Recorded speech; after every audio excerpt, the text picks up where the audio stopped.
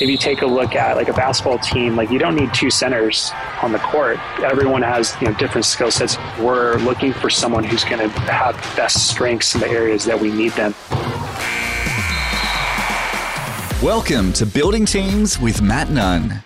As a coach and as a leader of 150 people, Matt loves to build and lead strong teams. From CEOs to professional athletes, join him as he has honest, candid conversations about how to cultivate strong teams.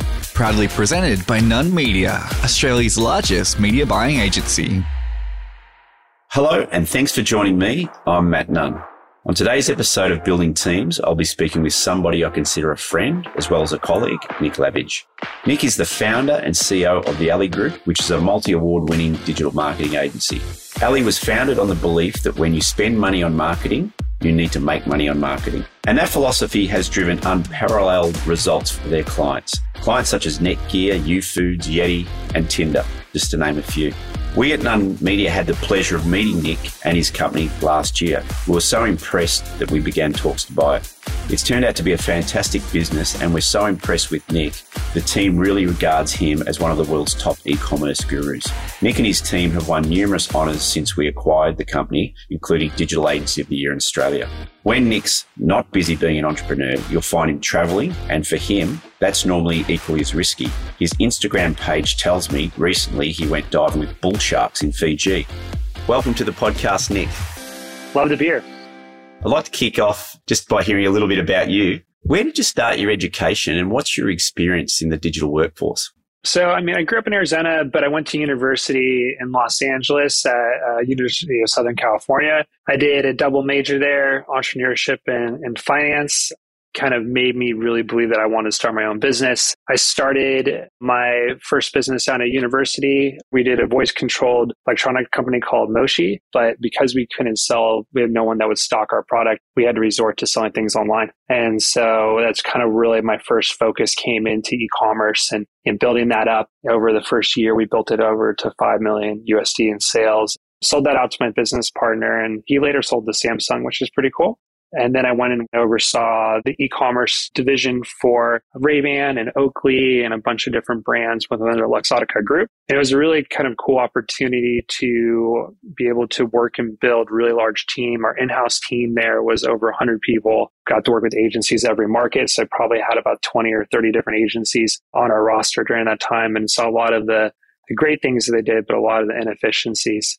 I came to Australia. It was a good opportunity for me at that point to really do my own thing. And so I was kind of thinking about what that should be and been thinking about, my experience building in-house teams, but also agencies. And at the time, one of my contacts came to me and asked me if I wanted to go work for them. And they just had the licensing to sell the Kardashian collections, which was the Kardashians clothing line, which was a pretty crazy experience working with them. But I didn't really actually want to go work for them. And I said, well, why don't I kind of bring you on as my first client? And I really wanted to build an agency the way that I wanted as a director of marketing or a CMO before. And I really saw that opportunity that there's a lot of great things about in-house, a lot of downfalls.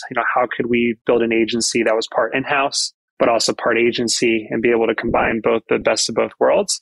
That was about 2014, so about 8 years ago. We're fastly approaching 50 staff, run campaigns over 20 countries. By the end of this calendar year, we'll probably have about 75 million in media managed. So yeah, I'm really excited for the future. Yeah, huge. And did you play any sports in the US going through high school, or what experience did you have with sport and teams? Yeah, definitely. I think growing up, I played pretty much every sport. And as I got older, it was pretty much cut down to football and golf and lacrosse, and then pretty much just football. Kind of funny story about the football. I grew up playing, and when I say football, I need to probably classify it American gridiron, as they call it here. But I played from the time I was maybe 8 years old. It was kind of everything for me. Grew up a big Chicago Bears fan and loved it. When I tried out for my year 9 team, I got cut from the tryouts, and I actually went to the coach the day after I got cut, and I just dignity aside, I begged him to be on the team. There might have been a few tears there. I think out of pity, he just let me be on the team and put me on the practice squad. But eventually through kind of getting the hard work, and I've been playing it for a long time, and I kind of felt like I was on unfairly cut or overlooked. I actually worked my way up, and by the next year when we went into JV, I was the defensive captain, led the team in sack tackles. And yeah, it was just a good kind of lesson at a very early age when I was like 12 or 13 that nothing can stand in the way of what you want, even if you need to throw your ego out the door. I think a lot of times ego gets in the way of doing what we want to do. And then just persistence, like you can't fail if you don't quit. So something I wanted and I wasn't going to stop and do it, even if it meant I had to check my ego out the door. So you're a real competitor. I hate losing more than I like winning. Over the years, I've had to actually, especially as a leader, I think it's really important. Like you being competitive is good, but there's a lot of downsides to it as well. Now I try to kind of refocus my energy from my competitive streak and how I can make everyone around me win. So obviously in those discussions, you've had a lot of success in the digital marketing space. Where did this passion develop from? And would you recommend it as a career for those sort of, coming out of university or coming out of high school? I come from a long line of marketers. So I grew up in that kind of agency family and that environment. And I honestly never wanted to be any part of it. But kind of looking back, I don't think I ever really had a chance of escaping it. And because I've always been really fascinated by it. I love the depth of it and kind of going into what I recommended. Absolutely. I think there's a part of marketing for anyone. Digital marketing is its own little space, but even within there, there's a lot of different things within it. There's really kind of any skill set or any strength you have, there's a facet of marketing for that. So you can be really creative and work in that. You can look at really behavioral or psychology and messaging. You can look at that. You can also look at, media planning or buying, or you can be optimizing if you're really good with numbers. I think there's something for everyone. Can you tell me how many people you manage and where are your colleagues based?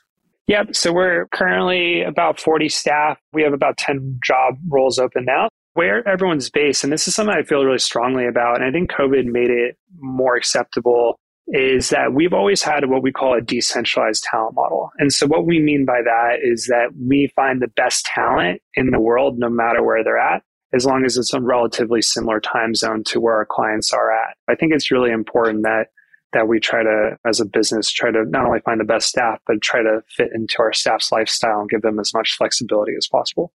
One of the topical issues at the moment in the workforce has been how you build culture when you're not in direct contact face-to-face in the office with your staff. How have you dealt with that? And have you got any tips or strategies that you've used that have worked well?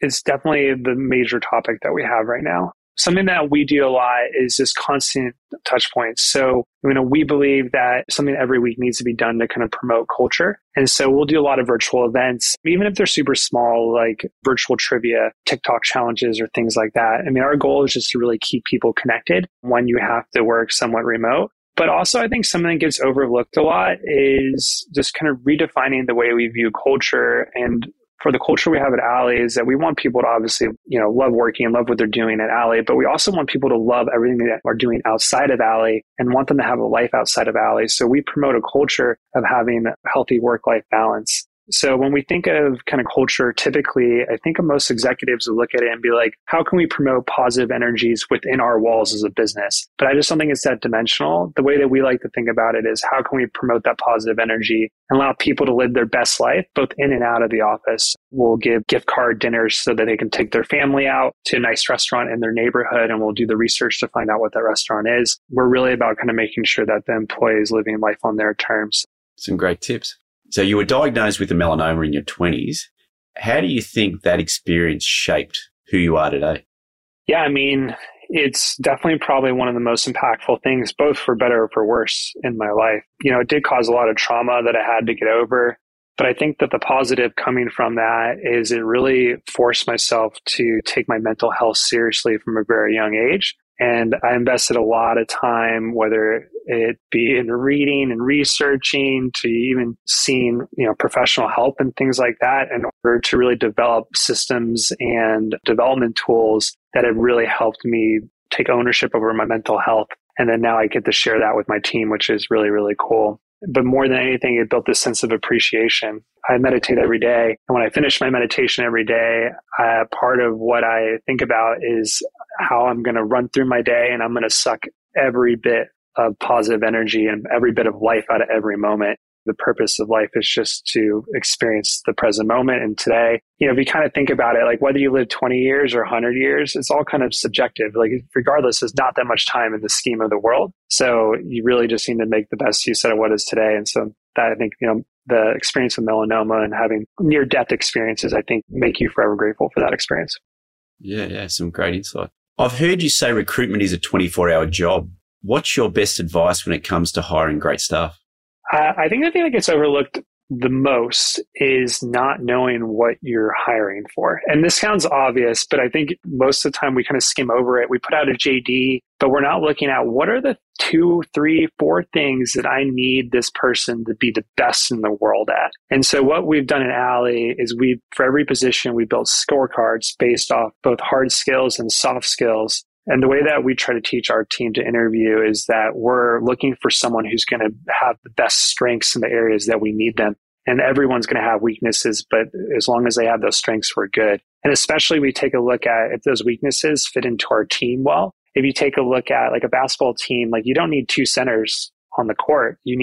Everyone has, different skill sets. You need a point guard and a shooting guard and a power forward, and everyone has different skill sets and strengths and weaknesses. So we try to look at, what are the right things for this person in this role? Do they match? And can this person fit into the team, not only from a culture perspective, but offer some of the skill set? If they have a weakness, does someone else on the team have that as a strength? And can they cross-pollinate and treat each other? We're in the midst of the Great Resignation. What's your secret on the flip side of retaining great staff of talent? Well, I think we all know I think there's been tons of studies as well, but, pay is not enough. Obviously the compensation always needs to be there, but that doesn't actually really help retention. I think the 2 things that we've narrowed down to, first and foremost, unwavering support. Like the team needs to know that we have their back no matter what. And at Alley, we have a staff over clients mentality. And I know that might sound harsh to any clients listening, but what we found is when we take that approach, our staff always 100% of the time take care of our clients.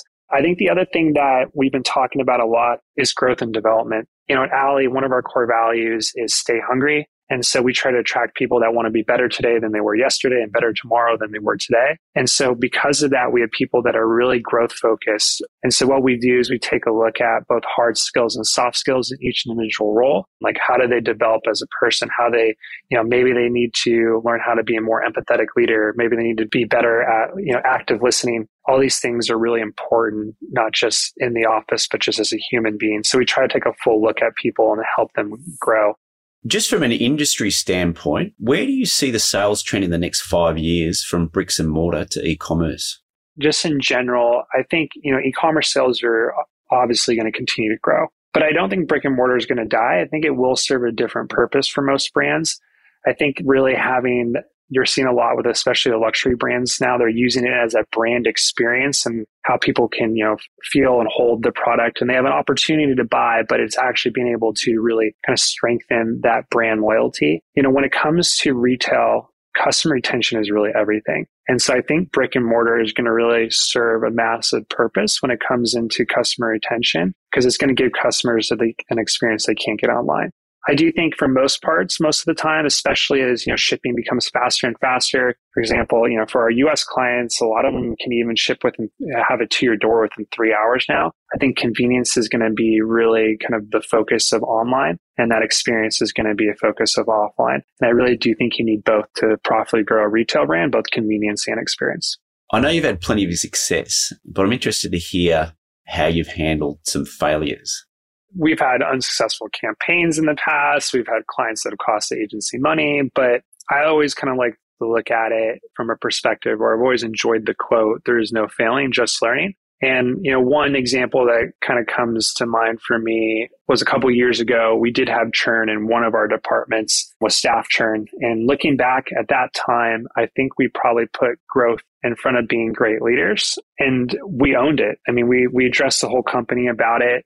We completely owned the mistake. We built out a strategy to improve upon it. We communicated it to the entire business, and we got everyone sign off on it. Then we went and implemented it. And as a result, I feel like every month our team gets better and better, and our staff is becoming, our staff retention has gone up significantly. Our team's getting more talented, and they're also being happier in their roles, at least what we're seeing from the surveys we're getting. Being an entrepreneur is not for the faint-hearted. What worries you and what keeps you up at night? I would probably say historically losing a key staff or losing a key client is what kept me up at night. But I think that every challenge is really just an opportunity to improve. So, I can't think of one challenge or one perceived loss that I had that didn't result in me being a better person or the company being in a better position. So knowing that, I've kind of rewired my brain to when I see a challenge, I actually now get really excited because I know there's a bigger opportunity behind it. And everything that I now comes across that might appear bad really quickly appears good to me. So ever since I kind of made that mindset change and built that into my psyche, I sleep pretty well through the night. What's something you've implemented into your life that's had the biggest impact on your success? I meditate every day. I'd probably say that is my biggest impact. I made a pact with my friends to do it every day for 30 days. And when I did it every day for 30 days, it completely rewired my brain the way I could see. And, for control freaks like me, if anyone out there is a control freak, I think meditation is the coolest thing ever because you get to take complete control of your emotions. And the ironic thing is when you completely control your emotions, you let go of control of anything in your external environment. So you don't need to control people or outcomes because it doesn't matter, because no matter what happens, you can make the choice of how you want to feel. And a very easy tool and very worth the 15 minutes every day.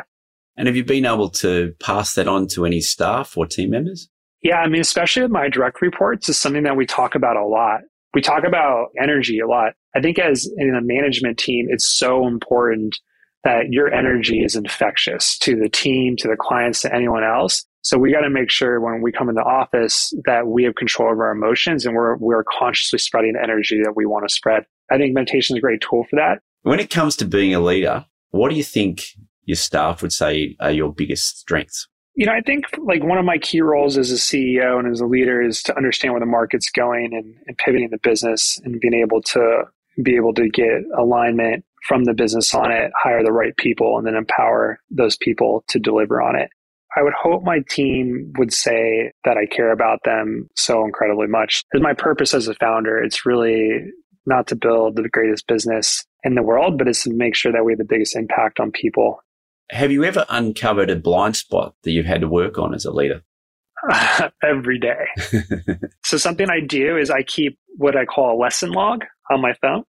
So every day I look back at the day and I look at how I could have done better, both professionally or even personally. And if there's an area where I deviated from my expectations of myself or how I wanted to act, I write that down. Or if there was a situation where I learned something new that was kind of cool or interesting, I also write that down. I kind of strive to always every day improve and make sure that I'm always constantly looking back at myself critically, but not judging myself. I don't want it to be something like, oh, you're a bad boss today.